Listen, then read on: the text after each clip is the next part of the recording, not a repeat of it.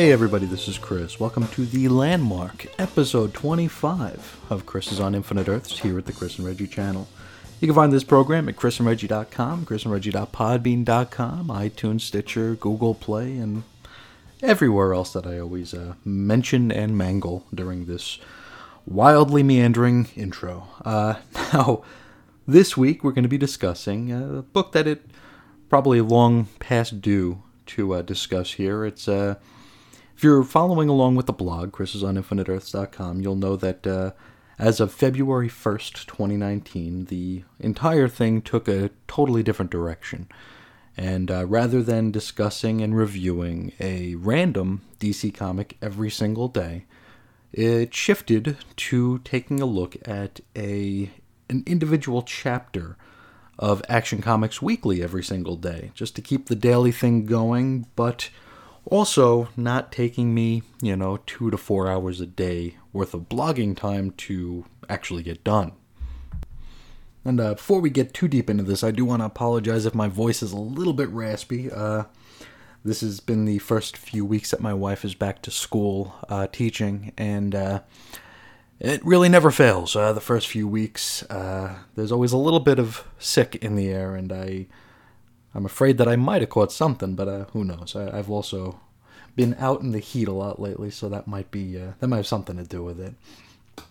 But we're going to talk about all the reasons behind the change in direction for the blog. I have talked about it in brief before, just never really too in depth, and as you might have become accustomed to on this program, I go pretty deep into depth on things, and maybe to my own detriment, but we will press on, and we will discuss the reasons behind the shift from a random DC comic every single day to an individual chapter of Action Comics Weekly every single day right now.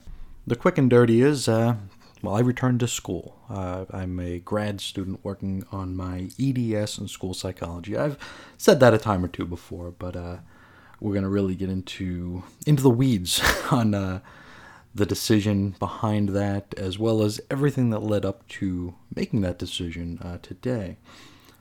Now, I graduated, as mentioned several times before, in the spring of 2017, and I had fully intended to parlay immediately into the graduate program. I stopped by to visit with a local school while I was still pre-graduation from my undergrad, and talked things out with them and got a plan put in place to basically, like, I was going to graduate the first or second week of May 2017, and then right after Memorial Day, I was going to start my grad program, because if you've ever returned to school after a long absence, even if it's just the absence of a summer vacation, those 2 months off, it's really hard to get back into the swing of things.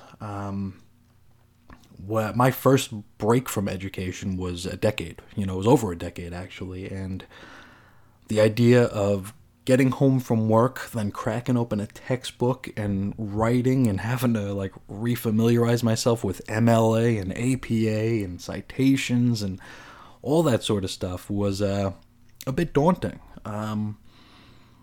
Especially, you have things like math. You have all the pre-calc stuff you got to do, and then my original roadmap required finite math, which was described to me by a admissions counselor as calculus's less attractive sibling with less personality, which finite math was not a fun class to take. So with all that said, I really just didn't want to take too big a break between my undergrad and my postgrad studies, because just the very thought of getting back into the swing of things was really, really daunting. And I knew that with the way I do things, I tend to overthink everything. I mean, as I'm speaking to you now, every word is going through my head several times over, just to make sure I'm saying the right thing. I second, third, and fourth guess a lot of what I do. And so with any kind of school assignment, they could be asking me to bake an apple pie and I'm out in the backyard trying to plant an apple tree. I always overthink things, and that's something we'll probably touch on a little bit later on as well. But just knowing my personality and knowing my deficiencies, and as far as being able just to easily move into another stage of my professional or academic life or career, I knew that I had to act immediately. Otherwise, I was going to lose any kind of forward momentum I had. And as I'm talking to this fella, everything sounded great. This was originally for a master's program. It has since been amended to being an EDS, educational specialist. But this was, it all sounded really great. It was like a year of classes and then a year of internship, probably where all the, quote, real learning would be done, because, you can only learn so much from a textbook and from lectures. It's in any sort of field, be it academic or career. It's when you learn something from a book or from a manual or just having somebody tell you what to do, it's never quite the same as doing it yourself. At least that's in my experience. So everything sounded great, and I was ready to sign. And then the other shoe dropped. The counselor told me that the nature of my degree required for all of my classes, except for maybe one or two, to be in person. And it makes sense. If you're going to work toward counseling or interpersonal relationships, it's probably best and most advantageous to do that in person. But here's the thing, up to that point, I had done about 90, maybe even more than 90% of my classes, my undergrad, was done online and at home on my own. And I kind of alluded to this during our discussion about Comic-Con several weeks ago, where I kind of let the crowds and just being around that many people, I kind of let that get to me. It's probably no surprise, and I don't keep it much of a secret, but I do have some anxiety stuff that I deal with, and it has, a time or two gotten the best of me, and those are probably not stories I'm going to be sharing on the air. Even my, closest confidants, I haven't told about that sort of stuff, but I do deal with, I don't know if it's mild agoraphobia or maybe just performance anxiety, social anxiety, one of those, or maybe all of those, I don't know. But, you can sit me behind a microphone in my little library in the guest bedroom here, and I could talk for days. Or put me in front of a group of people to speak, and I can do that as well. But it's just the interpersonal stuff, and I can understand and appreciate the irony of someone entering the psychology field who has trouble with interpersonal relationships or interpersonal communication, but it's just something that I struggle with. And it's not the sort of thing where I took a test on BuzzFeed that told me that I have such and such a malady. This is actually stuff that I've dealt with, and we'll just leave it at that. But so I heard that I'd have to do this all in person, except for a few research classes, which, research is research. You can do that just about anywhere you have an internet connection or a library. But the other classes were all going to be in person, and I got cold feet. And I figured, okay, you know what? I'm going to take the summer off, and we can revisit this in the fall.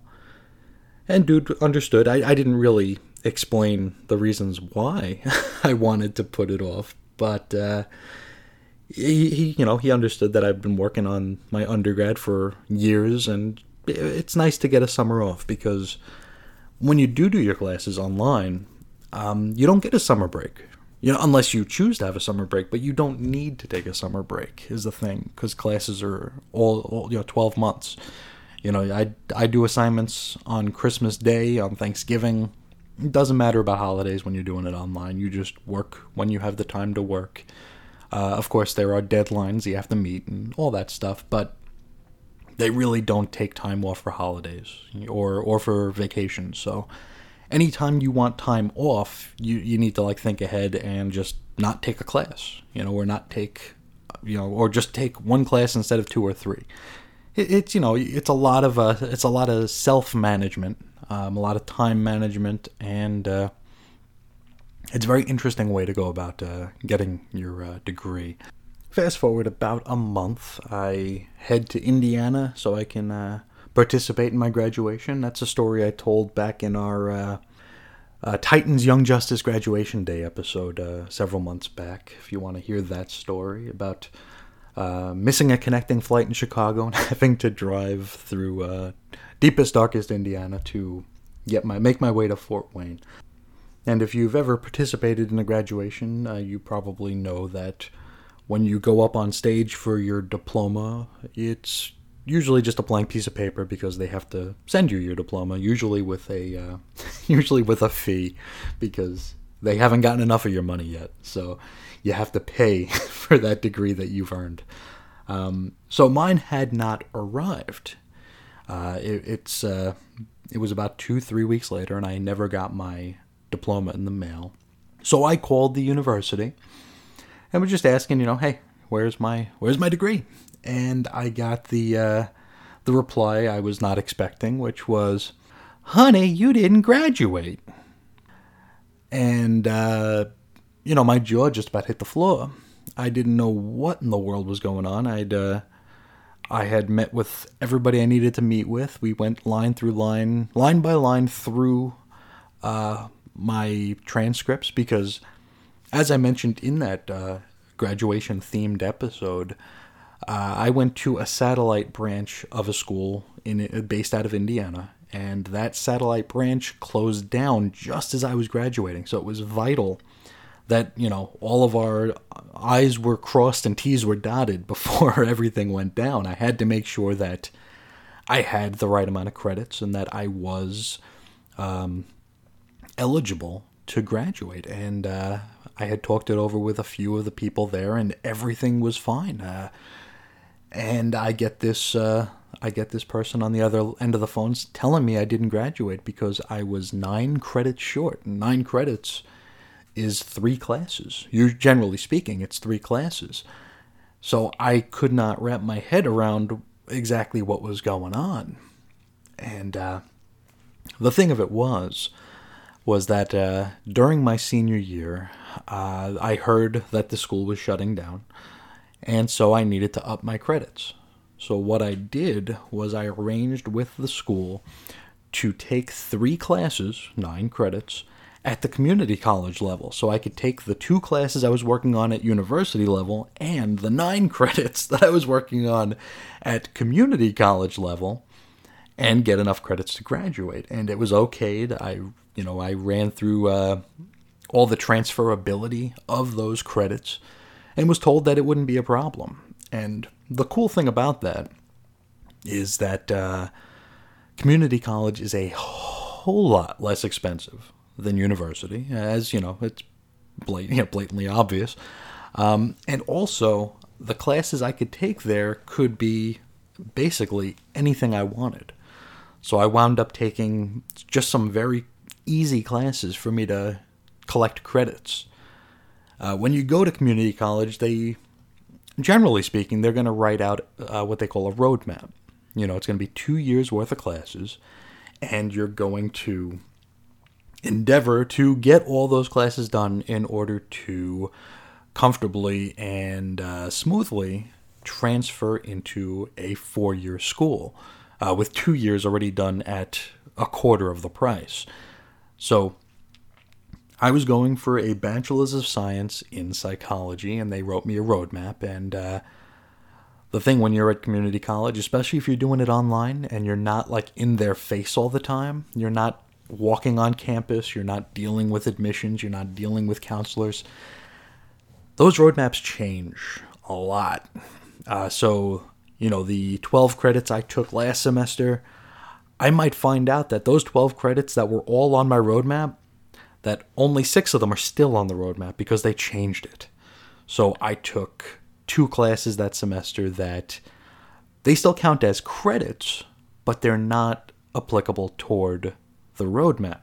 So instead of being a milestone course, they become an elective. And you do need electives, you do need humanities to be a fully well-rounded student. But when you're taking classes with the sole purpose of filling in these blanks on your roadmap so you can smoothly transition into the 4-year university, to find out that those classes no longer counted, it kind of sucks. And then, it's right back to the drawing board and you got to figure out what to do. But I'm really getting off track here, and I'm sure that's a story I can tell another time anyway. So what I did my senior year, as I took my capstone classes at university to close out my undergrad career, and at community college I took like an introduction to Microsoft Word, introduction to Microsoft Excel, and Spanish 101, which I made sure ahead of time that were all transferable at full credit, so if I got 3 credits at the community college, I'd still get 3 credits at the university. And everything was signed off on and everything was cool. And so that's exactly what I did. But there was a little bit of a hang-up. They somehow never got those 9 credits, even though I handed them my transcripts on more than one occasion. Of course, things were kind of up in the air. The school, the satellite branch of the school was suddenly shutting down, so things were a little bit wibbly-wobbly, and understandably so, Of course, I was not very understanding at that time. I was very, very annoyed that, I felt like I'd been jerked around. I felt like, I'd been sold a bill of goods here, told that I'd graduated, flew my family out to Indiana to go to what I assumed to be a sham of a graduation, since I was just told I didn't graduate. Got home, we threw a pretty big party.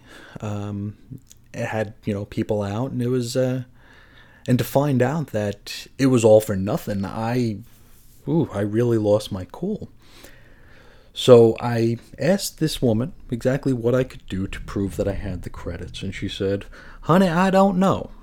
And it's basically all I needed to hear. So I hung up with her. I called the local school, got an answering machine. I didn't leave a message at the prodding of my wife, because that would have been very, very ugly. I didn't leave a message, and I figured I would call back, or better yet, I would go down and visit with the satellite school. And I turned to the wife and I said, "I'm going to be sitting my fat ass on this guy's desk." And she knew exactly what that meant, because it's something I had done before when I was far less fat. Which is a story all on its own that I wasn't planning on sharing right now, but we're here, so why not? I've talked many, many times about my extended bout of unemployment from 2008, 2009, and it's weird that certain periods of your life really define your outlook on so many things, and you don't realize it at the time, but during that time, I eventually got on unemployment insurance, or unemployment payments there, where I get a deposit of $240 a week, which was at the time, and still very well might be, the maximum in Arizona. And that is with the understanding that you're not going to have any taxes taken out. So if you do choose to have taxes taken out, it's even less than that. And that was just a real rough thing to make work. But they give you the option of doing a direct deposit into your own account, or issuing you a debit card to where you can, get it and withdraw the money as needed. And I figured the most responsible thing to do would be to get the new debit card, because then I wouldn't be able to access the money. I figured I would have to actually go to a certain bank to withdraw the money, and it would keep it, kind of out of sight, out of mind. I wouldn't have it there, and it wouldn't always be in the back of my mind that, I've got this extra such and such amount of money. So the responsible thing for me to do is leave it sit and I'd let it build up, and then I'd pull it out when it's time to pay bills. And I would generally go down to this other bank twice a month. I'd pull out $480 a time, and I'd pay some bills, and I'd get as much as I could get done with that money done. Thankfully, the wife was still working and was bringing in a far better salary than I was, so she was able to help, I was able to help her because she was really just kicking ass and handling everything. So one of the days I went to withdraw the $480, I went through the usual ATM machine deal, and the machine spit out $480, and before I could pull it out of the machine, it sucked it back in. And I checked, I freaked out. I'm like, what's going on here? And I checked my balance, and it's zero, because it shows that it actually spit the money out, even though it didn't. And so I went home, I called the bank, told them exactly what happened, and was told, oh yeah, that happens sometimes. So what we'll do is we'll put the money back in your account. Like, great, cool. So the next day, boom, $480 back in my account. And so I withdrew it, I paid the bills, and everything was cool. Fast forward about a week and a half later, and I get like 6 letters in the mail saying that I'm overdrafting and that my checks are bouncing, and I look at I check my balance on that card, and I owe them, $480, $460, something like that. I didn't know what was going on. So I called the bank, and they told me that they sent out a letter saying that the transfer was they weren't supposed to do it, I guess. I don't remember the exact terminology they used, but the gist of it was, that I was ripping them off. That I tricked them into giving me an extra $480 or whatever it was. So my happy ass goes down to the bank, the same bank with that machine that took the money, and I'm greeted there by a very, very friendly banker, and I say that genuinely, not facetious in the slightest. This guy was very, very nice. I sat down, I told him exactly what happened, and he's like, oh, well, let's see what we can do. We'll figure things out. He runs an audit on that machine, and sure enough, it's $480 over what it's supposed to be. And I tell him exactly when I did the withdrawal. I believe it was a Friday evening, and he checks before and after I said I did it. And sure enough, it only became $480 heavy after my attempt at withdrawal. And so he's like, oh, this is easy. It's cut and dry. Let's go get you your money. And then I told him about, hey, I've been getting these bounce check fees now and all this stuff because the machine ate the money. And he's like, oh, we'll see what we can figure out. This shouldn't be too difficult. And so he calls his manager in, and she comes in and is told and tells me, well, we can't be sure that's your money. And I'm like, okay, well, how can we go about proving that that's my money? I said, this isn't like a carnival trick that I go from bank to bank and guess how much their ATM machines are off on reconcilement. If that were my gig, then I wouldn't be worrying about $480. And she's like, well, we'll need to run this through regional or wherever. And it was a lot of upstream mumbo jumbo where they would have to touch base with such and such department, and they'd have to audit this, and it was just a big rigmarole. And I was told that I'd hear back within 48 to 72 hours.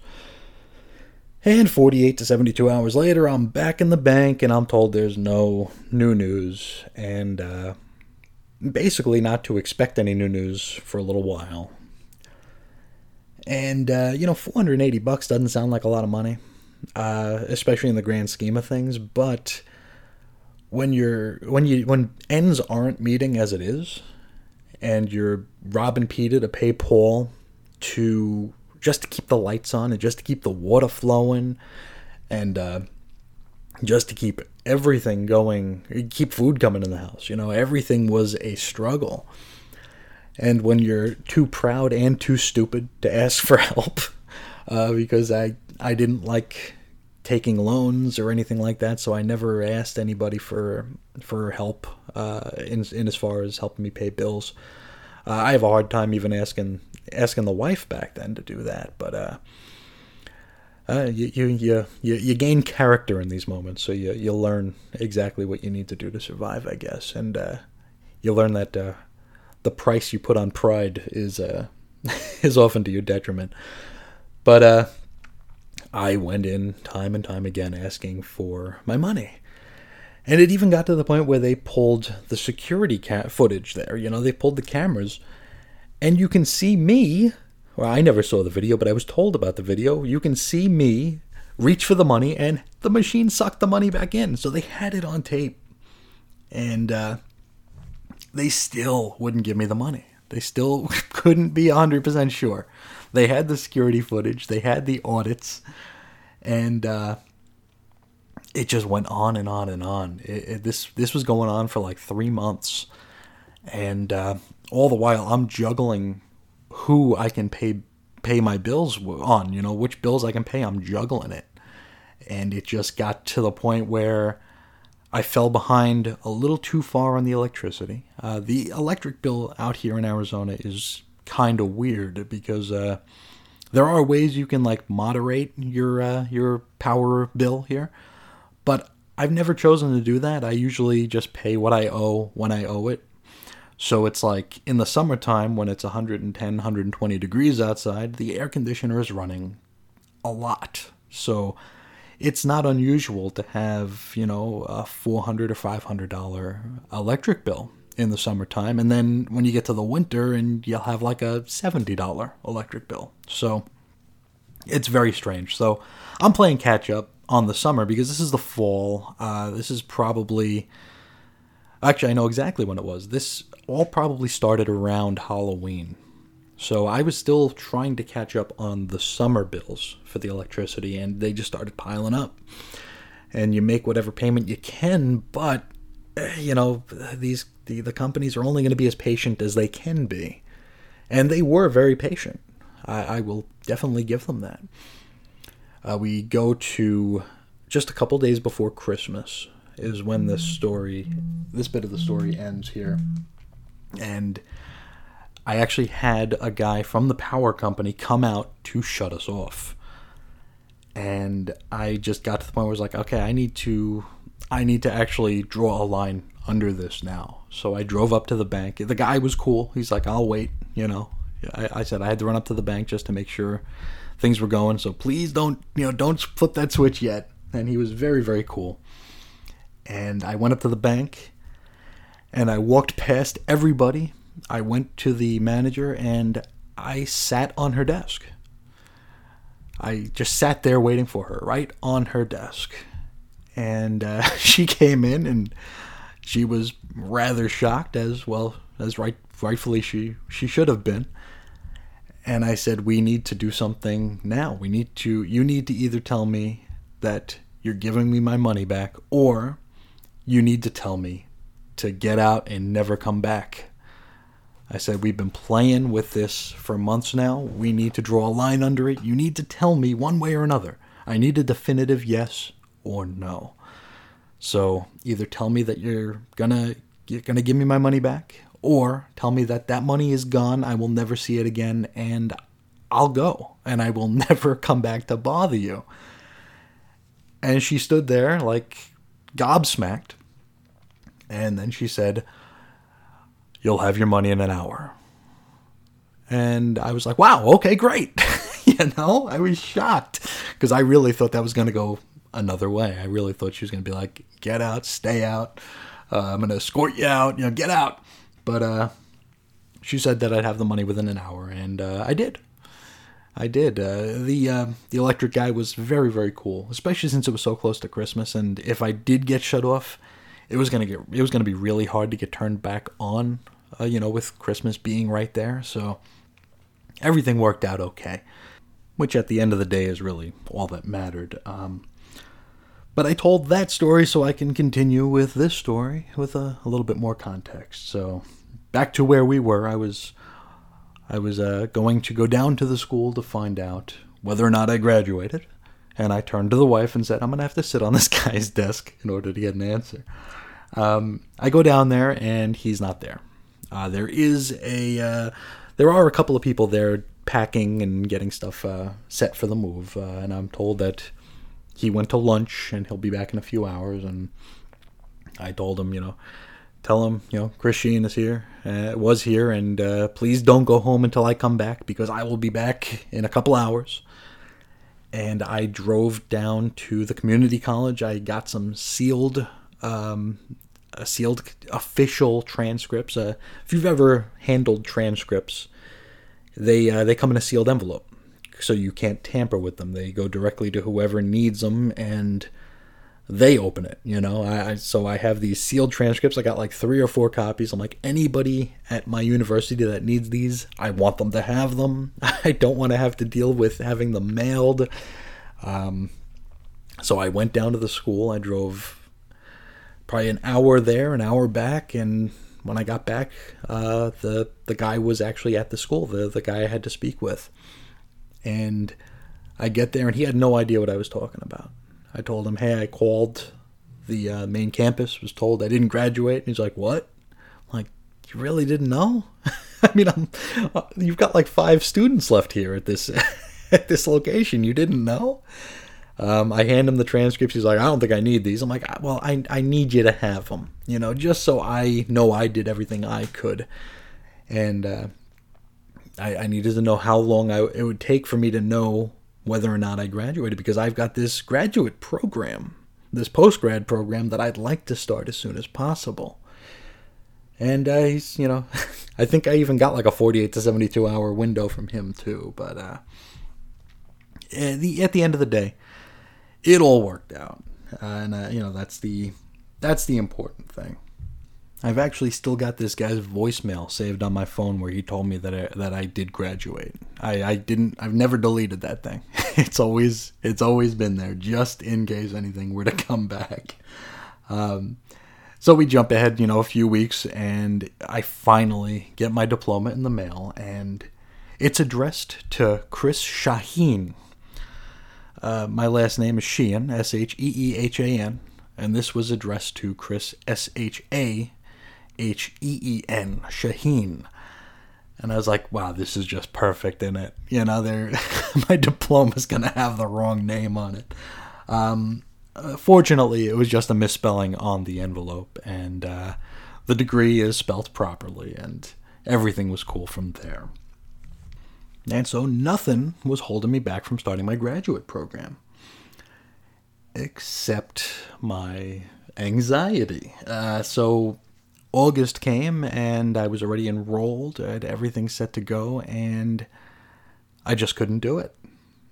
Something just stopped me from doing it. I couldn't bring myself to actually go to school. So I unenrolled and told them that I had stuff going on and that I'd have to wait until the winter term to start, which it was such a disappointment. Not only to me, but I knew that that my wife was very disappointed that I couldn't get this going, and that just broke my heart, knowing that I was letting her down. I was letting myself down, and I'm not getting any younger. I wanted to have this degree done before I turned 40, which I would have had I started immediately. At this point, I won't be under 40. I'll be 40 in 4.5 months. So that's a big letdown. Even if we move into that winter term, I still didn't go. I actually wasted 2 years just getting up the nerve to go.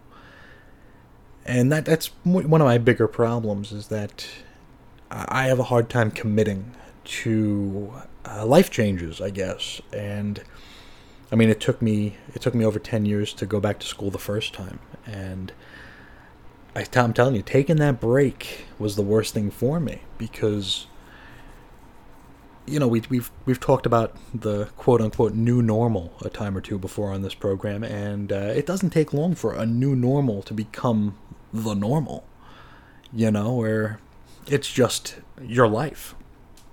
And it's not that it's not like I was just sitting around letting time pass by. It's those 2 years I was blogging every day still. I was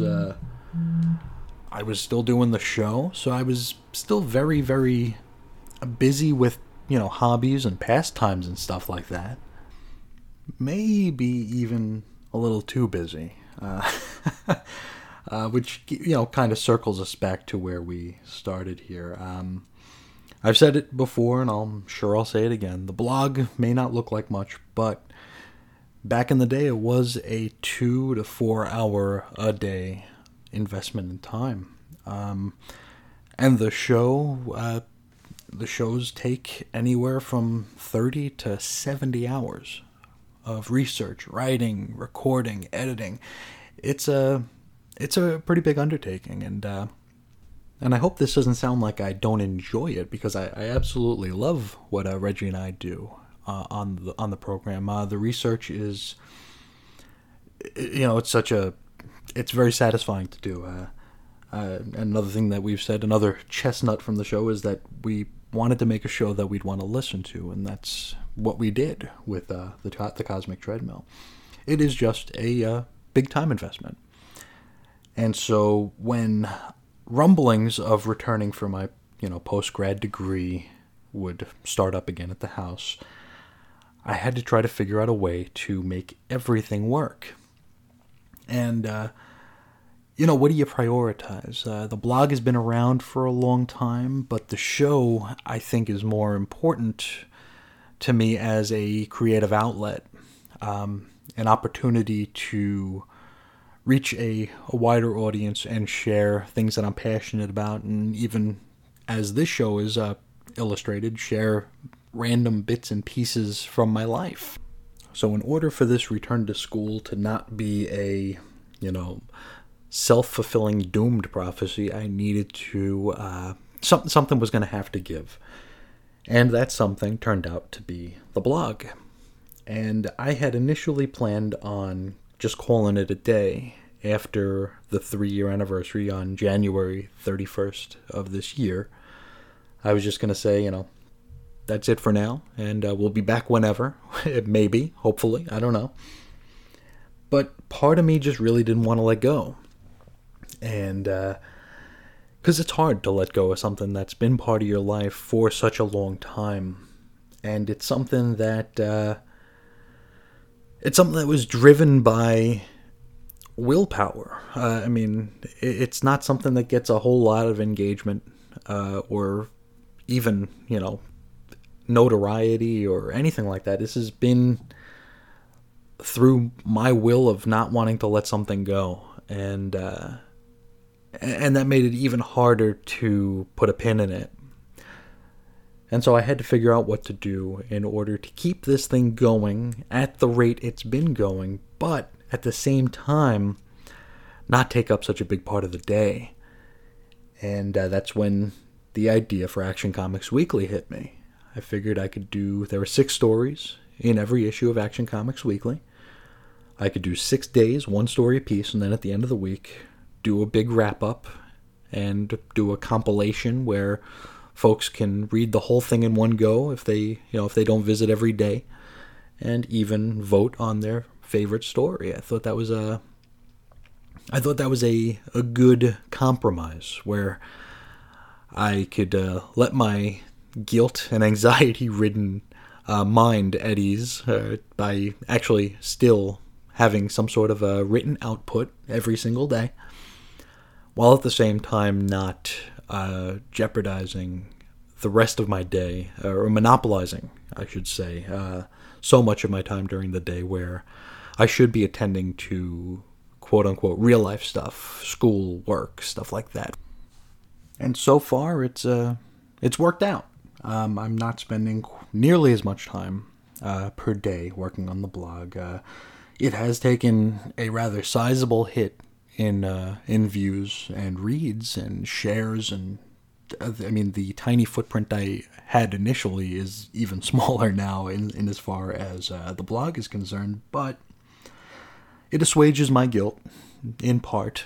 There are some days where I feel like I'm not doing nearly enough, the Superman days in particular. But it's still allowing me to touch base on the blog, keep it going. It's still daily. It's still, it's over 3.5 years every single day. So, still got that going on. I can still do shows, and it's worked out okay. And I have since dipped my toe back into school, obviously, and even taken some classes in person, and they haven't been nearly as intimidating as I thought they might be. You know, things are always worse when you're thinking about it like at 2 a.m., laying in bed, trying to sleep. When you get there in the light of day or in the light of evening, it's everybody's a person and everybody's got their own kind of baggage, and everybody's nervous about stuff. So it's not just me that was anxious about taking classes and stuff like that. Everybody's got their stuff. But with that all said, I would like to share with you the first issue of Action Comics Weekly that we discussed way back in February of this year, and it's going to be a long one, folks. Action Comics Weekly number 601 from Mike's Amazing World at DCindexes.com gives this as an April 5th, 1988 release. We've got 6 stories: Green Lantern in ... and The Pain Shall Leave My Heart, Wild Dog in Moral Stand Chapter 1, Point of Order, The Secret Six in Listening to the Mockingbird, Superman in Faster Than a Speeding Bullet, Deadman in The Section Chief, and Blackhawk in Another Fine War. We have a whole lot of creators here. Written by Jim Owsley, Max Collins, Martin Pasco, Roger Stern, Mike Barron, and Mike Grell. Pencils: Gil Kane, Terry Beatty, Dan Spiegel, Kurt Swan, Dan Jurgens, and Rick Burchett. Inks: John Nyberg, John Beatty, Tony DeZuniga, and Pablo Marcos. Letters: Albert de Guzman, Gaspar, Carrie Spiegel, Bill Oakley, and Steve Haney.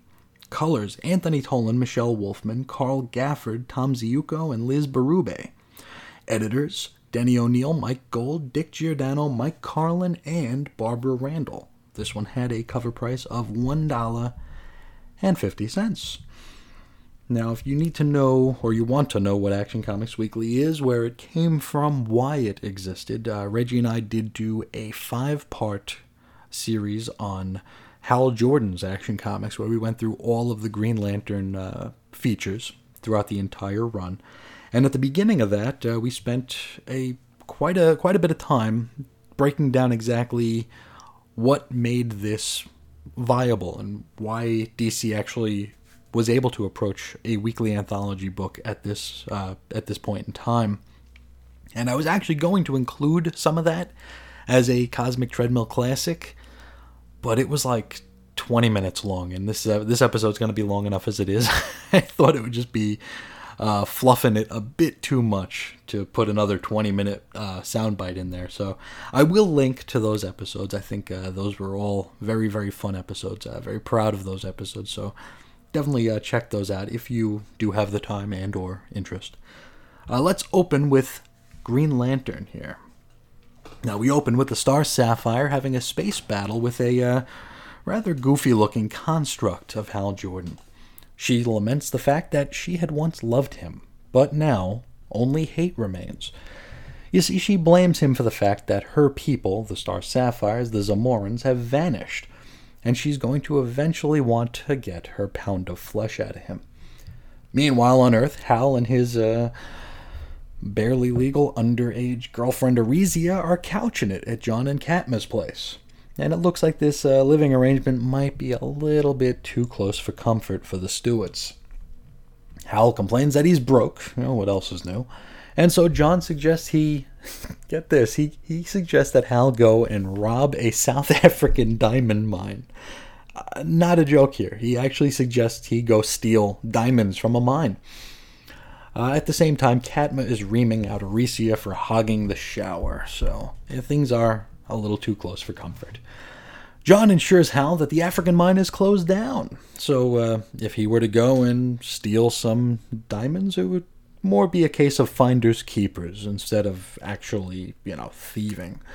And so our man is Africa bound. We jump ahead one page and he's there picking up diamonds and getting shot at. He uses his ring to disarm the soldiers, and he asks himself why he doesn't feel all that bad about breaking the law.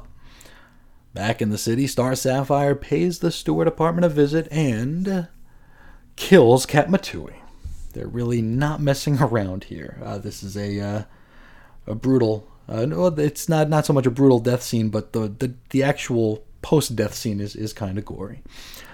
We wrap up this chapter with Hal returning to the pad, only to find John Stewart hunched over the body of his now dead wife. Naturally, John blames Hal, probably because Star Sapphire said that this was a message for Hal, so who else is he going to blame it on?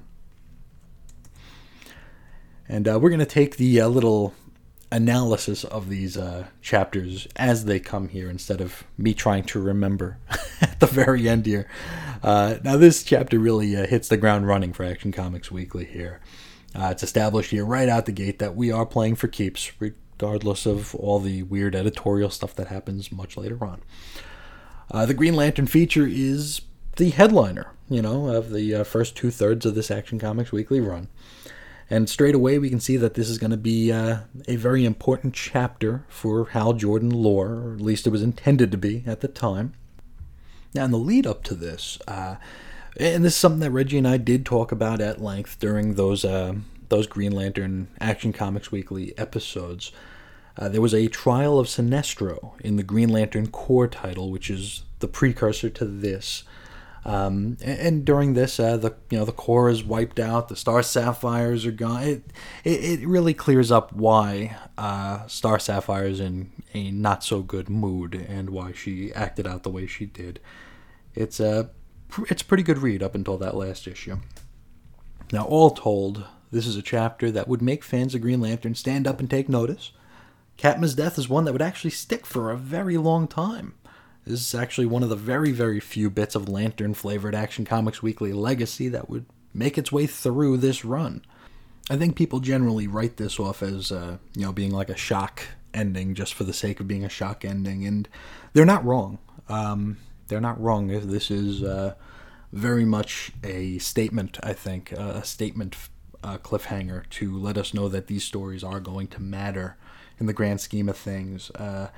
That said, I enjoy it. I enjoyed the fact that this was made. It was made clear right out the gate that this was going to be the continuation of Hal Jordan's stories and not just some sort of thing on the side. They were taking Action Comics Weekly seriously and earnestly, which I'm as a guy who is a fan of Everything Matters. That really it scratches me where I itch. So, not a bad start for Action Comics Weekly. But next we jump into the Wild Dog feature. And here we open during a Davenport City Council meeting where a member of the Committee for Social Change has taken over the proceedings. He is demanding that Wild Dog be handed over to him for his crimes against their organization. Otherwise, he's going to start putting holes in members of the board. The Quad Cities police forces already has the place surrounded. Back inside, the CSC spokesman continues to rant, and he gives Wild Dog 30 minutes to appear, otherwise innocent blood is going to be on his hands. Reporter Susan King, who is just a wonderfully weird character, she's on hand to cover the meeting, and she's not quite sure how they're going to get out of this one. Well, just so happens that at that very moment a maintenance man enters City Hall. After bumping into a civil servant, he ducks away into a closet where we learn that he is, in fact, Wild Dog. Meanwhile, the police put their heads together over how to handle this present crisis. Lieutenant Flint suggests that maybe they just dress a dude up like Wild Dog. After all, his costume is pretty easy to replicate. And, Andy ain't wrong, is he? Point is, however, moot, because Wild Dog's already locked and loaded, and he approaches the chambers and proceeds to blow the CSC goons away. If you've never read a Wild Dog story before, I really recommend you do, because this is... it's a little shocking in how violent it is, especially for the time, and especially coming from DC.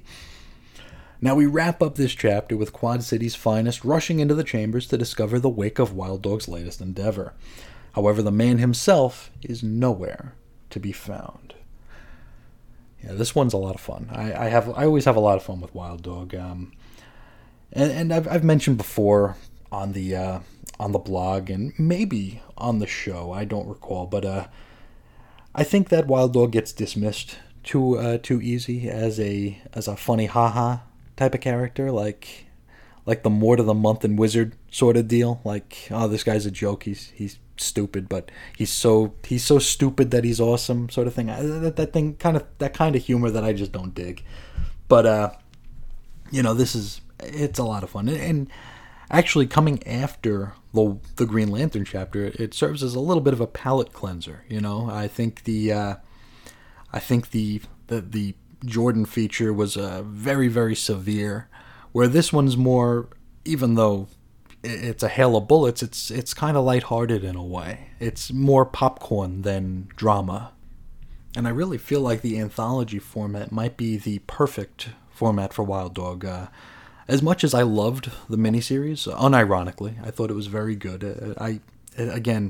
He's usually written off as a funny haha or so bad it's good sort of a thing, but I think it was a lot of fun. It was definitely action movie, popcorn type of deal, which might sound weird coming from someone who doesn't watch movies to refer to it as such. But I think if you were trying to do a full-length series with Wild Dog, it would run its course pretty quickly. Whereas if you're doing it in 7 to 8 page chunks like we are here, I think it works a lot better.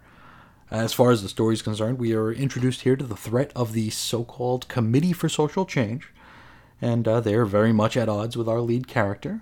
We get to see the thorn in the side reporter, Susan King. She gets some panel time, which is always welcome if you ask me. We also get the Quad Cities PD. We're basically laying a foundation here, and I think that's a really, really key way to do an introductory chapter, because this is Action Comics, not a Wild Dog miniseries. So you got to assume that people reading this or picking it up out of habit or picking it up out of curiosity may not know a whole lot about Wild Dog. So this really does a good job of getting everybody up to speed without beating you over the head with everything that went on beforehand. You know that Jack, or I don't even know if they mention his name as Jack in this, but you know who Wild Dog is. You know what he is. And you see just how ultra-violent he can be to, in the name of justice. It's, again, a really good palate cleanser after the very heavy Green Lantern chapter. And I quite enjoyed it. Now, let's move to something that I don't recall enjoying quite as much, and that is the Secret Six feature. This series and story opens in Orsonville, where there's quite the heavy acid rainstorm going on. It's literally melting the flesh off of all the citizens. And, growing up in the 80s and 90s, acid rain is one of those things that I thought was going to impact my life in a very profound way. Like when you're a kid and you think about things like quicksand, and you think that quicksand is going to be something you're going to have to dodge your entire life. Quicksand and acid rain were about level in my experience. I always thought that I would probably meet my end via one or the other. Anywho, we get a shot of the Technodyne plant, which may or may not have anything to do with anything, but almost certainly does. From here, we shift scenes to this odd woodland mansion called the Enchanted Forest, where a fellow who looks a lot like Bert Convy tells all the patrons that they're going to be closed the following night in order to hold a private party. After making the announcement, he follows up with a couple of fellas, including original Secret Six member Carlo Dorenzi, regarding some RSVPs. And so we're about to meet some of the invitees. We start with Mr. King Savage, who is another original member of the Secret Six. They're all going to be the members of the original Secret Six, by the way, so no surprises there. Next, we meet Lily de Neuve, or Neuve. She's, of course, a former member and an aged French film star. Next up is Crimson Dawn, and I'm not talking about that weird red mark that Psylocke had show up over her eye in the late 90s. This is just another Secret Six veteran. Her real name is Kit Dawn Langman, and she is a model. Then we meet Tiger Force. He's a beat-up old boxer who appears to have trouble even signing his name, though he does tell a fan that he's going to write a book one of these days.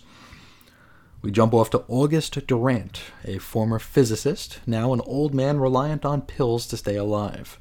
He quarrels with an older woman, maybe his wife, I don't know, before getting into a car. Back at the Enchanted Castle, Bert Convy, looking dude, who's actually a fella named Raphael. He's pleased to hear that the gang's all RSVP'd and on their way. And hopefully he thinks that this might draw the mysterious Mockingbird out of the shadows as well. He actually draws a picture that, if you hold it one way, it looks like a bunny. If you hold it another way, it kind of looks like a bird. I don't know. I'm sure it's supposed to be a bird, considering he did talk about Mockingbird. Now we shift scenes to San Francisco, where a man is arriving for a job interview. It's 10 o'clock at night, so he's more than a bit suspicious. He's also blind. Upon arrival, he meets 5 other people, including a woman who appears to be in a hockey mask.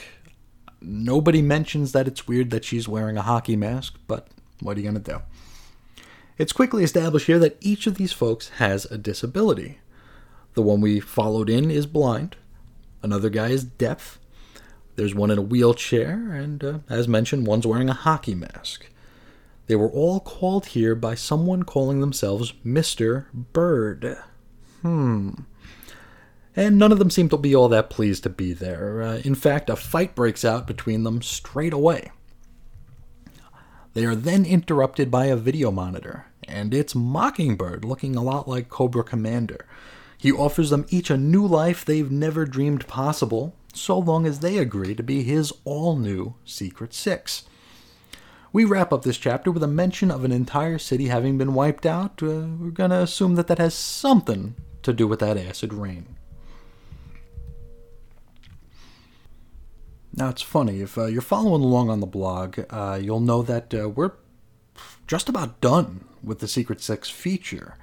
And so much of what I'm reading here, I haven't revisited this first chapter since doing it back in February. Now, with all that I do know and all that we know, reading through most of this feature, so much of this makes sense.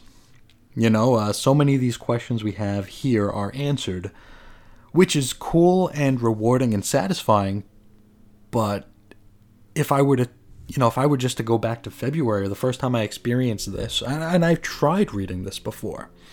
I've tried reading the entirety of Action Comics Weekly before. I've just never been able to keep up with it because so many of the stories were a drag, you know? And this was one of them because I didn't know anything about these characters.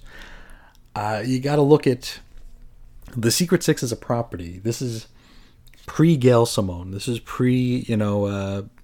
sort of the odd take on the Suicide Squad, sort of a situation that the Secret Six had become pre-Flashpoint. This is a totally different thing.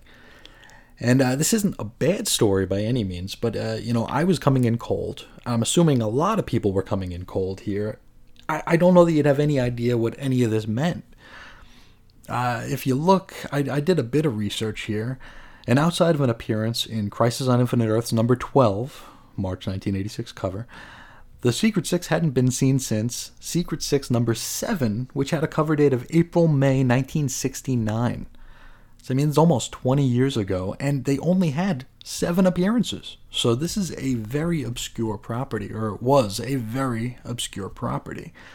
I mean, even looking stuff up with the DC Wikia at my side was a bit daunting. And, I don't think we had a DC Wikia back in 1988, so I don't know how easy this would have been to really latch onto and have any kind of investment in. The story itself was a little tough to follow. The panel layout is a little bit all over the place. And, you just don't know who these people are, and you don't know why they're important. Like, if I see the name August Durant and I can't Google or August Durant, I don't have any idea who I'm looking at, Again, if we're reading this with the hindsight that we have built over the past several months, then sure, these people are all kind of old hat to us now, and we know the direction the story's going, and we know that Technodyne will loom large the entire time through. So it's kind of, it rewards you for being a loyal reader, but at the same time, it's like you gotta be so tall to ride the ride, and I think a lot of us came in a little short because, who are these people, right? Now, I do like the idea of the new Secret Six being comprised of folks with disabilities because, and this spoils a little bit further on, Mockingbird will give them gifts that kind of, that undo their disabilities. So the fellow who's blind will be getting, a face mask that allows him to see. A guy who has bad arthritis in his hands will get, some sort of a manacle that'll help him work with his hands again. Fella in a wheelchair is going to get cybernetics put onto his legs so he can walk again. The deaf guy is going to be able to hear again. And they're all going to be beholden to Mockingbird. So they all have to act in Mockingbird's best interest, or they go back to being disabled. They go back to their new normal, or their old normal, I guess. So it's very cool dynamic that this team is going to have to act in Mockingbird's best interest, whether it's on the level or not, and whether they're comfortable or not, just in order to keep their abilities, which I think that's pretty cool. Not that cool. Let's hop into the next story, which is our Superman feature, and this is one I've been taking a task for time and again for just not getting it. This is a 2-page feature written in the spirit of the Sunday newspaper strip, which I have a hard time looking at as its own thing. I'm comparing it to the other features in the book, which is kind of like, comparing apples to elephants, They're two different animals, they're two different beasts, and or two different things altogether. But I hold it to the same standard since it's here, and since I've dedicated an entire day to it, which is my fault. It's my own projection. It's not any kind of weakness with the story, even though the story does tend to be a bit weak in my opinion. Let's look at this one here. It's 2 pages, and we open with Clark Kent stood atop the Daily Planet building enjoying both the view and a beverage. Among the voices he tunes into, he hears a man crying out for help. Clark soups up and heads down to see what's up. And that's it. That's the entire story. And I've mentioned that I have weird feelings and pangs of guilt. And this day, though the Superman day, I feel so guilty for not providing enough for the readers of ChrisOnInfiniteEarths.com. I feel like I'm really just taking a day off, and instead of just enjoying it for what it is, I feel really bad about it, and I try to make it more than it is, which really only leads to me talking myself into circles and complaining an awful lot that this story isn't exactly what I wanted it to be. Suffice it to say, I don't get it. I don't like it. It's not my thing. I understand why people would like it. It's great to see Curt Swan draw a post-crisis Superman. You don't get a whole lot to sink your teeth into here. Every story's got to start somewhere, and I guess this is where this story starts. Not to put the cart ahead of the horse here, but this has been a slog ever since. We're up to issue 628 on the blog right now, so we've done 28 of these 2-page stories, and I think we're later on the same day. It really just hasn't moved. Just not my thing. I'm going to try to present it as even-handedly as possible and leave whatever kind of preconceptions I have out of it going forward, because I have really let myself go loose on this thing. But, it is what it is. Speaking of which, Deadman. Now, we open with Deadman stood atop a satellite somewhere between the Earth and the Moon. His mission at present is to track down the 278 criminals who had escaped from Nanda Parbat. And I'm already bored. This is like reading an Iron Fist story and seeing mention of Kunlun. That's just so dull. Anyhow, he heads toward Earth and he intercepts an airplane in the middle of a guns for drugs operation. The pilot and co-pilot are speaking in somewhat hushed tones as to not wake the section chief, who we're going to meet in just a moment. Deadman heads for the back to check in on the chief, and he finds her wide awake. A bit about guns for drugs for context, because the story itself is kind of light on that, and we are a quarter century removed, so it's easy to get lost in this. Now, during the 1980s, the CIA was allegedly involved in trading weapons for cocaine. This was pretty timely when this story was written, and I could link to Wikipedia for more about it, or you could just search for it. It's not too hard to find. Anywho, Deadman wakes up face to face with the chief, who looks like she's checking the sight on her rifle. The plane eventually lands on a small strip in Belize. The section chief introduces herself to some locals, and we find out that her name is Major Grace Casaba. The Central Americans are a bit disappointed that Ronald Reagan himself didn't show up, but what are you going to do? I guess I would be disappointed as well. You expect the president, and you get Major Casaba. Together, they head into the jungle toward a Mayan temple to do the thing. Casaba and company run into an archaeologist who isn't keen to the idea that they're here. He's afraid that they'll wind up vandalizing the priceless ruins, and, he's probably right to feel that way. This is, after all, kind of a war zone. At this point, Deadman remembers that this whole thing was a trade of weapons for drugs, and he decides to head back to the plane for some hocus pocus. Deadman takes control of the pilot of the rig and, gets this, he calls into Dade International Airport in Florida to tell them to expect a plane full of cocaine. They think it's a gag, but he assures them that he is not kidding around. Deadman takes out the co-pilot, then diverts course from the clandestine airstrip in the Everglades into Miami-Dade Airport. We take a look at the symbols here. They disguise cursing with symbols in this, because one of the guys gets kind of angry and curses, and what the is going on here? And one of the symbols is actually a swastika. I don't think I've ever seen a swastika used as ampersand speak in comics cursing. It's weird. With this part of the gig done and buried, Deadman returns to the Mayan temple to check in on Major Casaba. And get this, as he approaches her, it seems as though she can see him. I kind of get a bad rap around these parts as being a Deadman hater. And in fairness, it's kind of true. I don't so much hate the character as much as I hate the stories that he's in. I think as a character he's pretty cool, but everything winds up being a little samey, Takes over a body, and that's about it. It seems like he can kind of magic himself out of any kind of situation, so there's really no writing Deadman into a corner. It also feels like every time we get a cliffhanger with Deadman, it's that somebody can see him. I feel like we've read several of those this past Action Comics Daily endeavor here, where people can see him. Even the Christmas break we took with Kara, she could see him. It feels like the law of diminishing returns, where if one person can see him, that's something, but if every other person can see him, it's just okay, enough.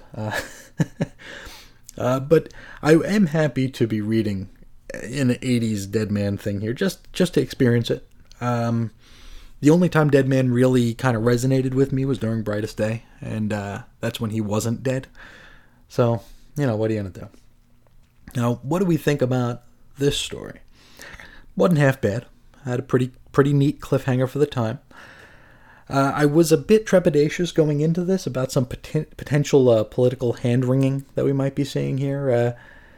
They mentioned Reagan, and Reagan does make an appearance later on, and it's kind of, it's pretty much exactly what you'd expect it to be.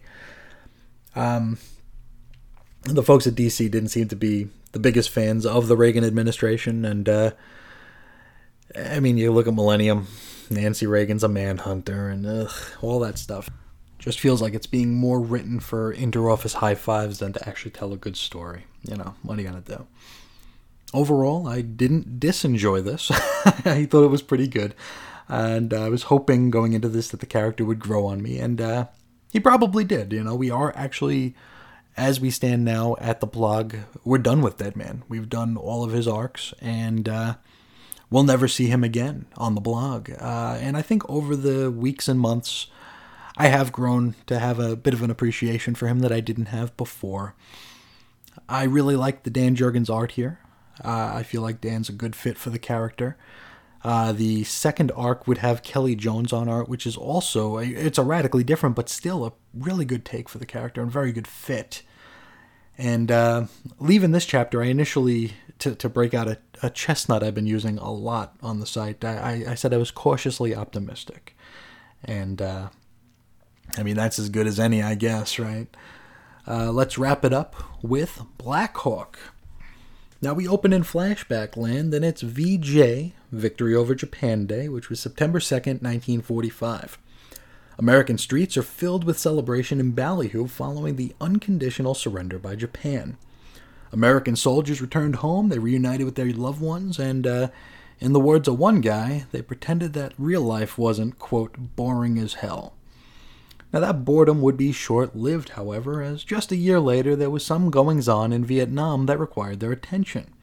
Fed up with French rule, the Viet Minh started a revolution.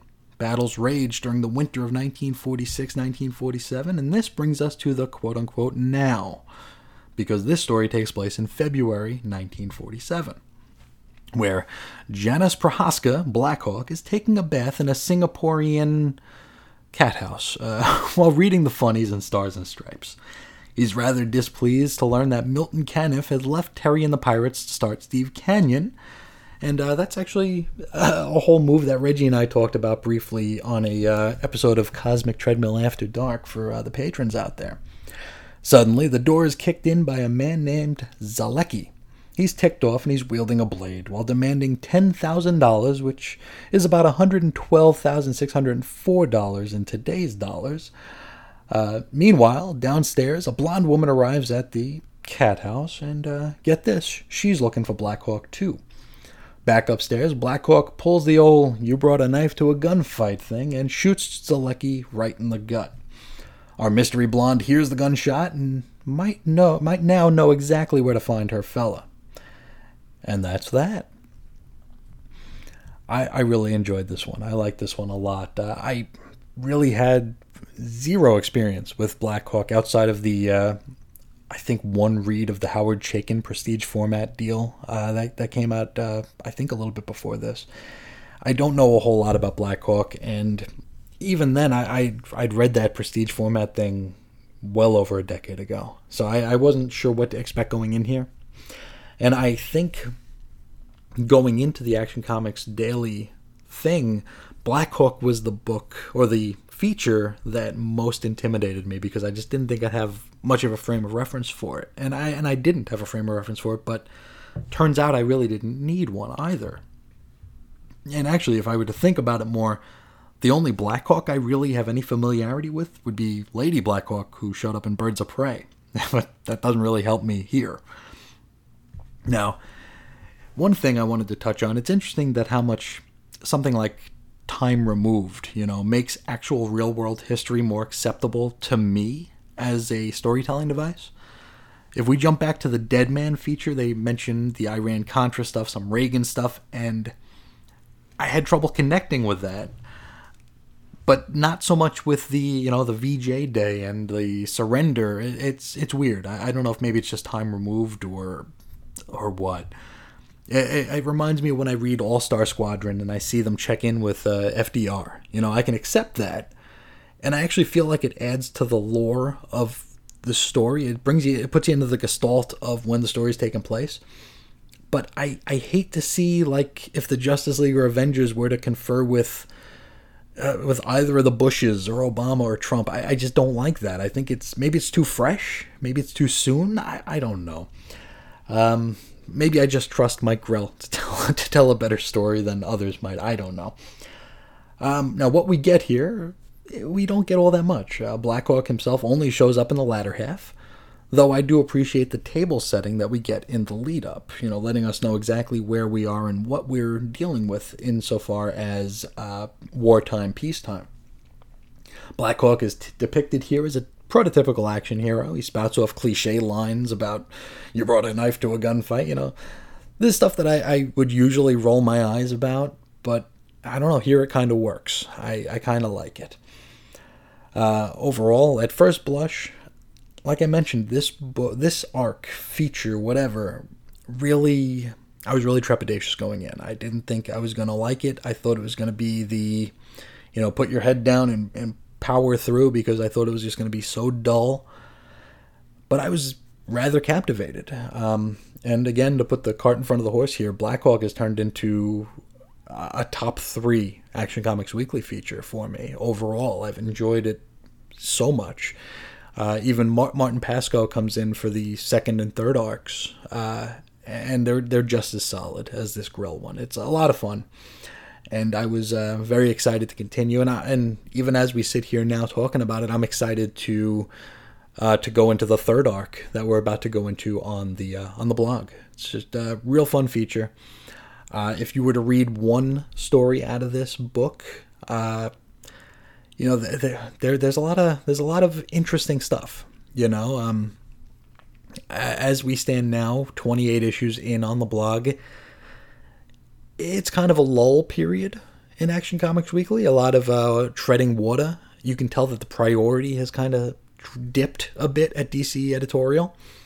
Where starting out here, we kind of hit the ground running. We have a very, very strong Green Lantern chapter. This Black Hawk chapter is great. I think it's a lot of very interesting table setting and very diverse line of features. And I was sitting here thinking, if I had to recommend one, I don't know that I could. I could tell you not to bother with the Superman feature. I can tell you that much. But everything else, I think, is solid to good and well worth checking out, at least for this first one, just to get a taste for it. Of course, you can just check it out at the blog. A lot of these stories have been reviewed or featured 3 times on the blog at this point. Their individual chapter, the compilation, and also the compilation of the Action Comics Weekly Preview Edition. It was a special black and white edition that was sent out to retailers. We've touched on it before during very, very early installments of the Hot Take, where folks were getting these advanced copies of the black and white photostats.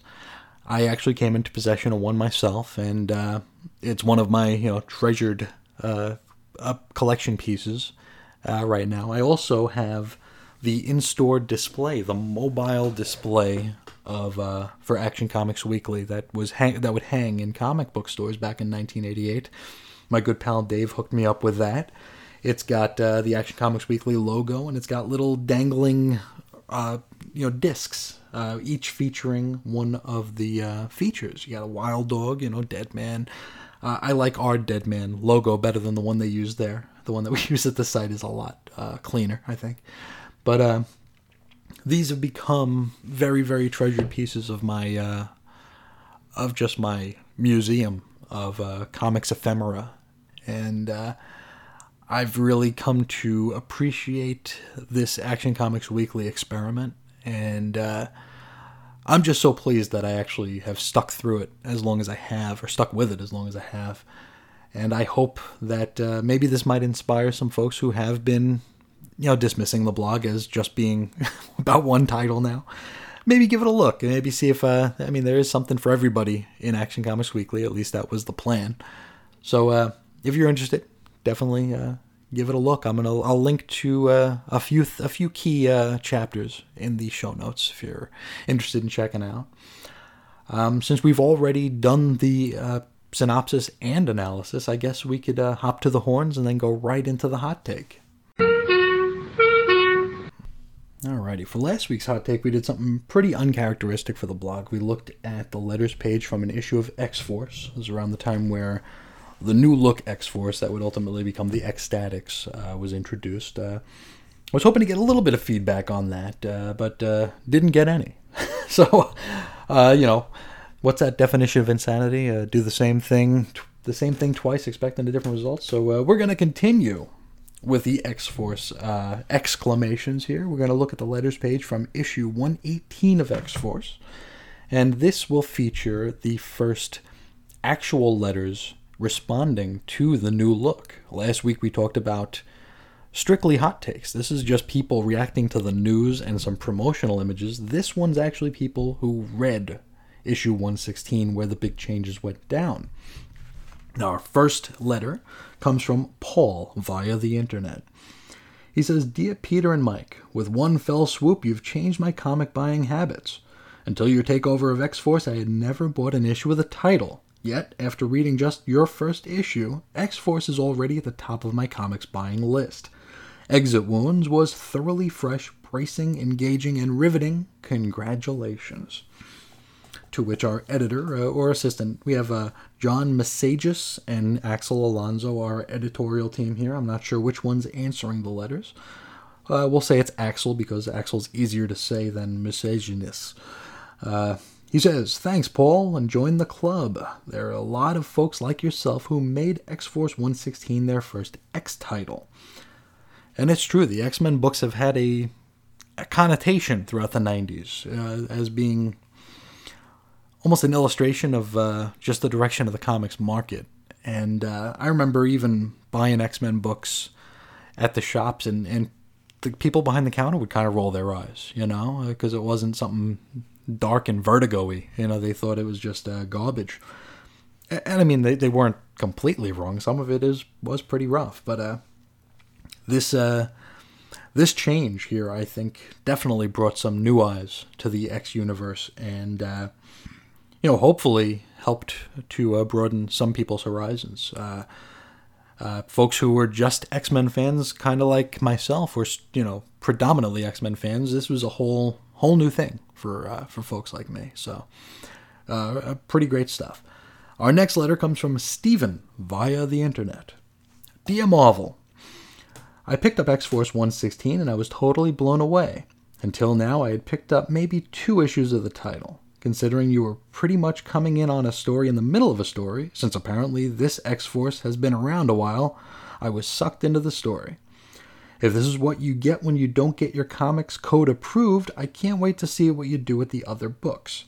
You were actually interested in... I was actually interested in all the characters, of course. Having most of them blown away at the end was shocking, but Peter did a great job of getting a feeling for the characters in just one short story. Keep up the great work." Now, the thing about X-Force 116, and if you haven't read it, I apologize for spoiling it for you, we're introduced to a whole new X-Force team, and all but like 1 or 2 of them die in that very same issue.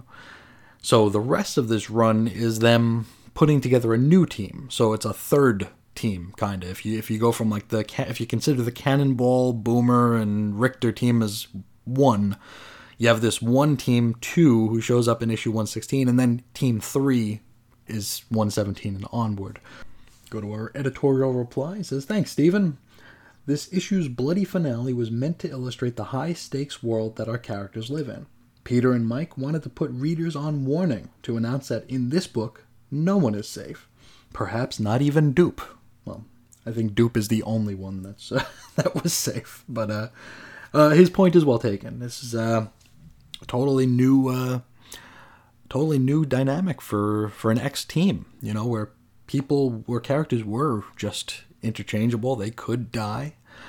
And Peter Milligan, he's a wonderful writer. You're introduced to these people that you don't even know, and you still have an affinity for them. You still care about them. So even when they're wiped out in an issue, you have feelings about a character. You might have hated the character for being kind of vapid, or you might have really just liked the character because they related to you in sort of a way.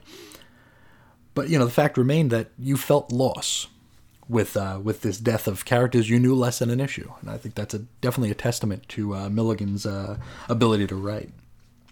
Our next letter comes from Joseph in Los Angeles. "Exclamations, what can I say? I haven't read an X title since Uncanny X-Men number 201 back in 1989 or so, and I admit that I had no inclination to do so ever again. And then came along the new X-Force. I admit I picked up X-Force 116 pretty much exclusively for the Mike Allred artwork. I'm simply fascinated by his character designs and panel work, and issue 116 certainly fit that bill to a T. I would point to pages 10 through 13 for understated yet dramatic artwork, harkening back in some regards to classic romance comic art. And with the same skill of the pen, we have page 20 and its EC Comics flair for the destruction of the human body. Frightening, grotesque, and beautiful. Yes, it's a very gory death scene at the very end of that issue, so I'm sure it's easy to find online if you wanted to search it up. He continues, and Peter Milligan's writing? Amazing. It kept me intrigued from page 1, a glimpse of a dream, a nightmare and fantasy, and followed onward with its premise of the same. I was reminded of a line from Joseph Conrad's Heart of Darkness. We live as we dream, alone. This becomes painfully true for the entire issue as we glimpse the lives of these fractured individuals. The quick and deft characterizations of Zeitgeist, You-Go Girl, and the Anarchist are perfectly delineated in a good story. We know these people. We know their lives. We know their dreams. Pages 10 through 13 stick out for their view of the dark dreams inhabiting the world of the X-Force team. A world of the self and only the self. The great romance of the restaurant sequence is nicely counterpointed by the sharp, dark dialogue. And despite the maddening crowd, the glistening movie cameras we see even as they dream and live alone, so too do these X-Force team members die alone in their dreams. And the denouement, let's just say I'm waiting with bated breath for the next issue. Maybe a little purple there from Joseph. But, again, his point is well taken. These characters were fleshed out right out the gate. And you really felt for them. You felt, I think, Zeitgeist. I think You-Go Girl and the Anarchist are the only ones that survived that issue. The Zeitgeist was the leader, and he was brutally dismembered, and he died at the end. Our editor says, glad to have you on board, Joseph, and very good. Our next letter comes from Brandon via the internet. He says, X-Force 116 was a wake-up call, an indication that Joe Quesada has truly ushered in a new age of creativity and experimentation at the House of Ideas. It occurred to me while midway through the book that I had never seen anything like this from Marvel. The concept was fresh and progressive, and Allred's art was something I never would have considered on an X-book, though it worked perfectly to complement Milligan's script. Heroes as celebrities is the next logical step in the maturation of the concept of superheroes, and Milligan's first script only hints at the possibilities and gets my mouth watering for more. X-Force was a sign that things are indeed changing within Marvel, but it was also a signal to work faster. Thanks for delivering a satisfying read and making a hopeful reader hear the quickening approach of footsteps. And it's easy to discount the early Jemas and Quesada Marvel as just like the ultimate books and not much else, but there was really a feeling of electricity and excitement in the air. As a Marvel zombie of the day, it was a very exciting time to be a comic book fan. This was just a blast. Every week was an event, and I don't think I've experienced anything like that since, because you just didn't know. And the announcements coming out were just things you would never imagine. And it was, I know I overuse the term funny haha, but like now it's like we've got like a Skrull sitcom comic. It's like, okay, I get it, haha. It's so bad it's good. But back then, you had these like kind of oddball takes on things, and it was exciting because it was just so different from what you'd expect from Marvel or DC, especially the mainstream Marvel and DC, not counting things like Vertigo, and it was just very, very exciting times. And every single week and every edition of previews was something special because you just didn't know what you were going to get. It's a lot of fun, and those are times I miss a lot. Our next letter comes from John in Spain. He says, okay, first thing, this new X-Force. No, it's not a good thing. Not at all. You killed off the coolest characters in comics. They were the reasons I continue to buy X-Force. Because they took no crap from anyone. They were badass. And to replace them with this new bunch is an atrocity. You should be ashamed of yourselves for even thinking of giving this new bunch the name X-Force. I know I'm ashamed of all of you. You really disappointed me. You should have left well enough alone. And if the original X-Force, the great ones, really did die, and we all know that no one really ever dies in the Marvel Universe, but if they did, you should have just ended the title there, and not given a name that was earned by the old ones to this new group. I'm sorry to say that I will not be buying any more X-Force. The only good thing about this episode is the Wolverine cameo. At least you have the old group come back and kick these posers' butts for taking their name. This almost feels like a parody letter, doesn't it? It's like almost satirical, badass, with 2 Z's. It's almost like Vince Russo wrote it or something, but 2 D's and 2 Z's. It's pretty ridiculous. Maybe you wanted to trademark it. I don't know. This seems like this almost feels like a straw man letter. Let's see how Axel handles him here. He says, "Sorry the new team's not to your liking, John. At the very least, last issue's knockdown drag-out brawl shows that most of the characters you'd assume dead are, in fact, alive and kicking. Who knows where they'll surface in the future? Or Wolverine, for that matter." Well, if John knew that most of them were going to surface as part of Banshee's sort of kind of Nazi team, they probably wouldn't be too pleased. But, I'll hand it to the editor here. They didn't burn the straw man here. They apologized that it wasn't to their liking and suggested maybe they try again sometime down the line. Maybe our paths will cross again, and they didn't outright mock him or dismiss him like I fear a lot of the mainstream comics editorial teams would do today. Next letter comes from Oval via the internet. Dear exclamations. Of all the Marvel relaunches and reinventions over the last year or two, X-Force 116 is the boldest so far. Firstly, the reconceptualizing and recasting of the team. One of my reservations over what has been happening at Marvel recently is what seems to be a strong preference toward established characters. As much as I enjoy Spider-Man and the X-Men, it's encouraging to see the publisher also creating new characters and investing in their future. Secondly, the creative team. I've been following Milligan's work since his days on 2000 AD and Strange Days. I've always felt that 2/3 of his work is staggering and 1/10 complete crap. Okay. As it happens, X-Force falls well into the 2/3 category. I've always liked Allred's artwork. It's more in keeping with pop work of artists like Jack Kirby and Steve Ditko. But given the elaborate styles of artwork which populate most mainstream titles today, I never imagined him working regularly on a Marvel comic, let alone one with such a high profile as this. I don't know which characters populated X-Force before, and really, I don't care. The challenging morality, motivation, and relationships of the new cast make them utterly compelling. Only Milligan and Allred would have the ability to introduce these characters so successfully and then have over half of them apparently slaughtered at the end. And it's a credit to the new Marvel that it has wisely given these two creative forces the space to do their funky stuff.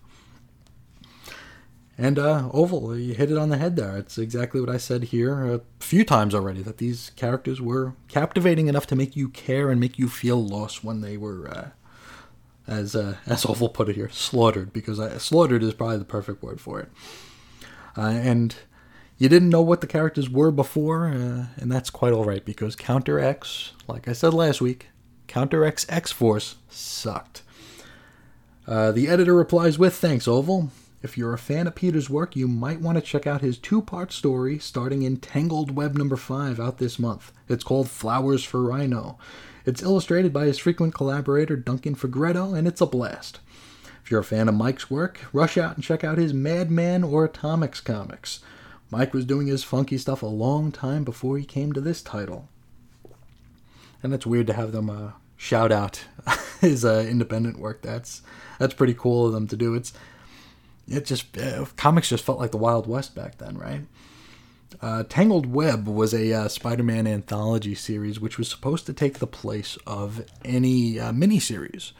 They wanted to step away from doing miniseries for a bit. At least that's kind of how Bill Jemas framed it, where I guess every miniseries would have just shown up as an issue of Tangled Web. And Flowers for Rhino is a take on Flowers for Algernon, obviously, or almost obviously, I guess.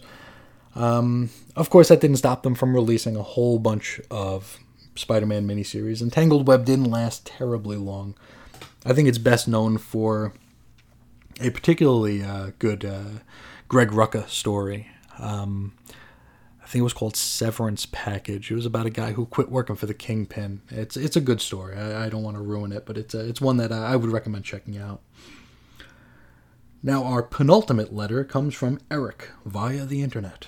He says, "Axel, I know that some people really loathed the new direction on X-Force, but for what it's worth, I thought it was awesome. The concept was interesting, and Mike Allred's work was simply great. Someone needs to make sure that he continues to get mainstream exposure. One suggestion, however, perhaps in the future, most team members could survive a bit longer than one issue. The early death of all but 2 members was unemotional, though unexpected and slightly funny.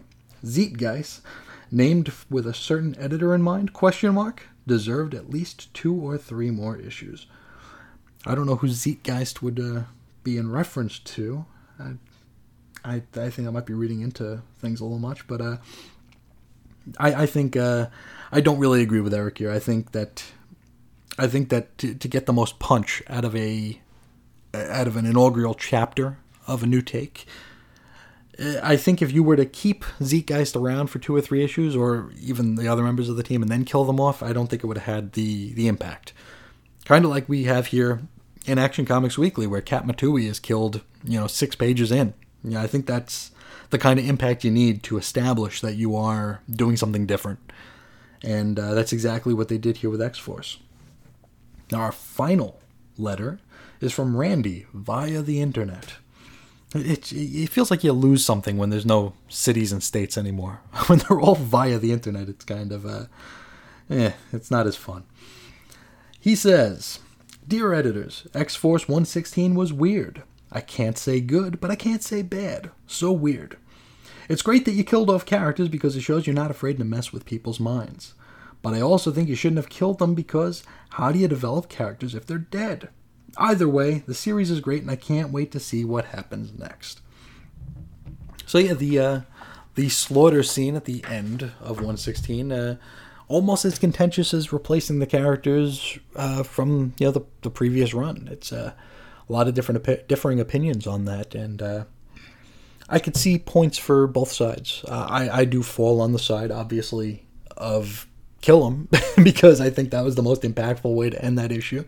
And it really, I remember the first time I read it, and it sticks with you, because you're introduced to these new characters, they build these characters up, and then dead.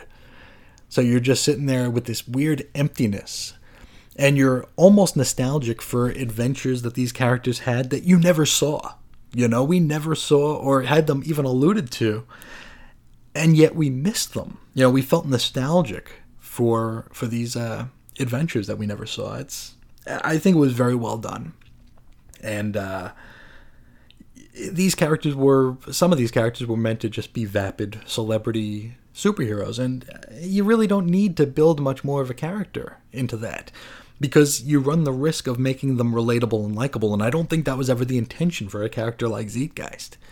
I think that was supposed to just be this is the new guy in charge, and he's kind of a jerk, and now he's dead. So there you go. But that'll do it for this week's Hot Take, and we will move into our final stages, and I will finally let you go on with the rest of your day. Now, I was going to do a little bit of feedback here, but my Twitter updated. I don't know if you guys' Twitter is updated yet, but it's very hard to find anything on there now. I don't know what it is. I can't find old tweets. I'm trying to work my way through, and I'm seeing all sort of weird stuff. And so I'm going to try to do some stuff from memory, mostly relating to the fact that a lot of folks seem to really dig the idea of Strikeforce Moritori. Last week, we mostly discussed Strikeforce Moritori as I painfully tried to compare it to accepting a temporary job. And I think that might have captured the idea of Strikeforce Moritori in and of itself might have captured some folks' attention or imagination. And I think it inspired some folks to actually seek it out. And I'm happy about that. That was the point. I was hoping that people would want to check out Strikeforce Moritori. I also did put a little bit of a plea in last episode that if anybody wanted to maybe discuss Strikeforce Moritori with me, let me know. And that has been picked up. So I don't want to say anything solid or firm, but probably in the next couple months there'll be some Strikeforce Moritori content here on the Chris and Reggie channel. I also did receive a question about From Claremont to Claremont, which is something I mentioned in brief, which I should probably put into context. From Claremont to Claremont was going to be my original comic book podcast. And for folks into the comics podcast bubble, you'll know that there is a program called From Crisis to Crisis. It's a Superman podcast hosted by Mike Bailey and Jeffrey Taylor. It's a great show. It's unfortunately, it's one of the shows that I really dove deep on, and I got burnt out on it because I just took in so much of it at once when I was on the road. A very fun walkthrough of the in-between Crisis' era of Superman, from Crisis on Infinite Earths all the way up to Infinite Crisis.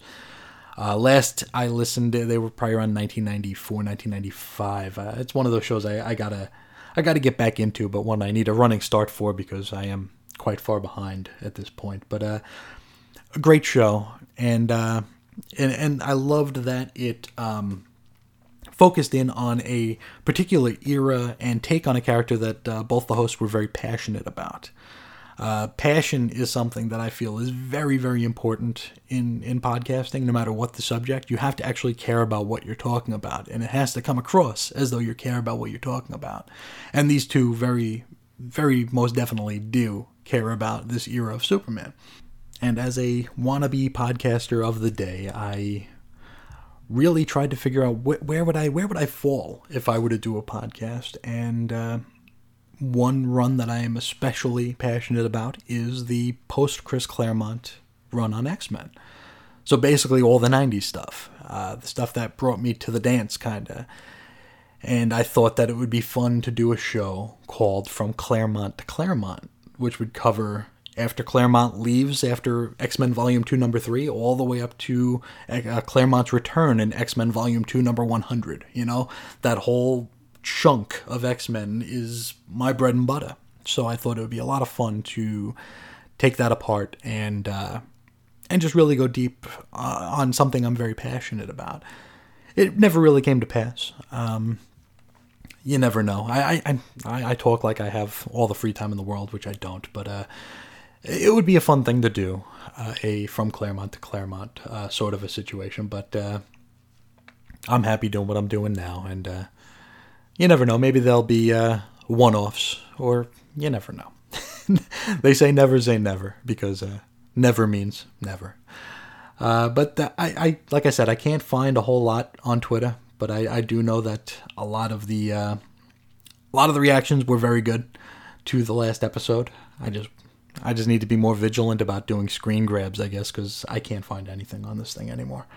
But I do want to thank everyone for checking that out. If you are checking out Strikeforce Morituri, you're in for a heck of a ride, at least for the first, 18, 20 issues or so. But you're in for a good time. It is, as far as I know, it is on the Marvel app. So if you do have that, you should be able to find it. It has been collected in trade if you can't find the single issues, because those single issues, they are tough to find. At least a decent run of them. If you want issue 1, I can give you as many of those as you want. But I want to thank everyone for checking out last week, and for hitting me up on social media and on the blog.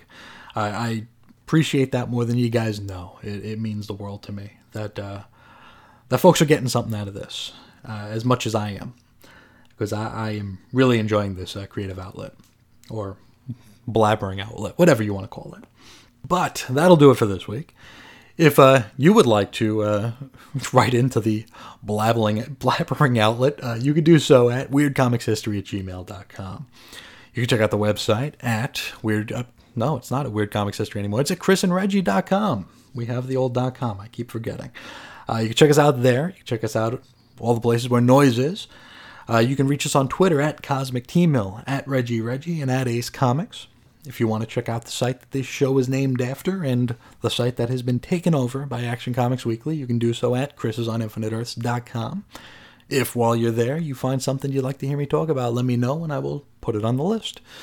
If also while you're there you see something that you'd like to talk about, let me know and we will see what we can work out. I'm trying to become better about having guests on. I am notoriously poor about following up with guests, but I am doing my best to make sure I'm not leaving people in the lurch. So expect some guests coming up soon. I think that'll do it. I think I've taken up enough of your day. Thank you so much for listening, especially if you made it this far.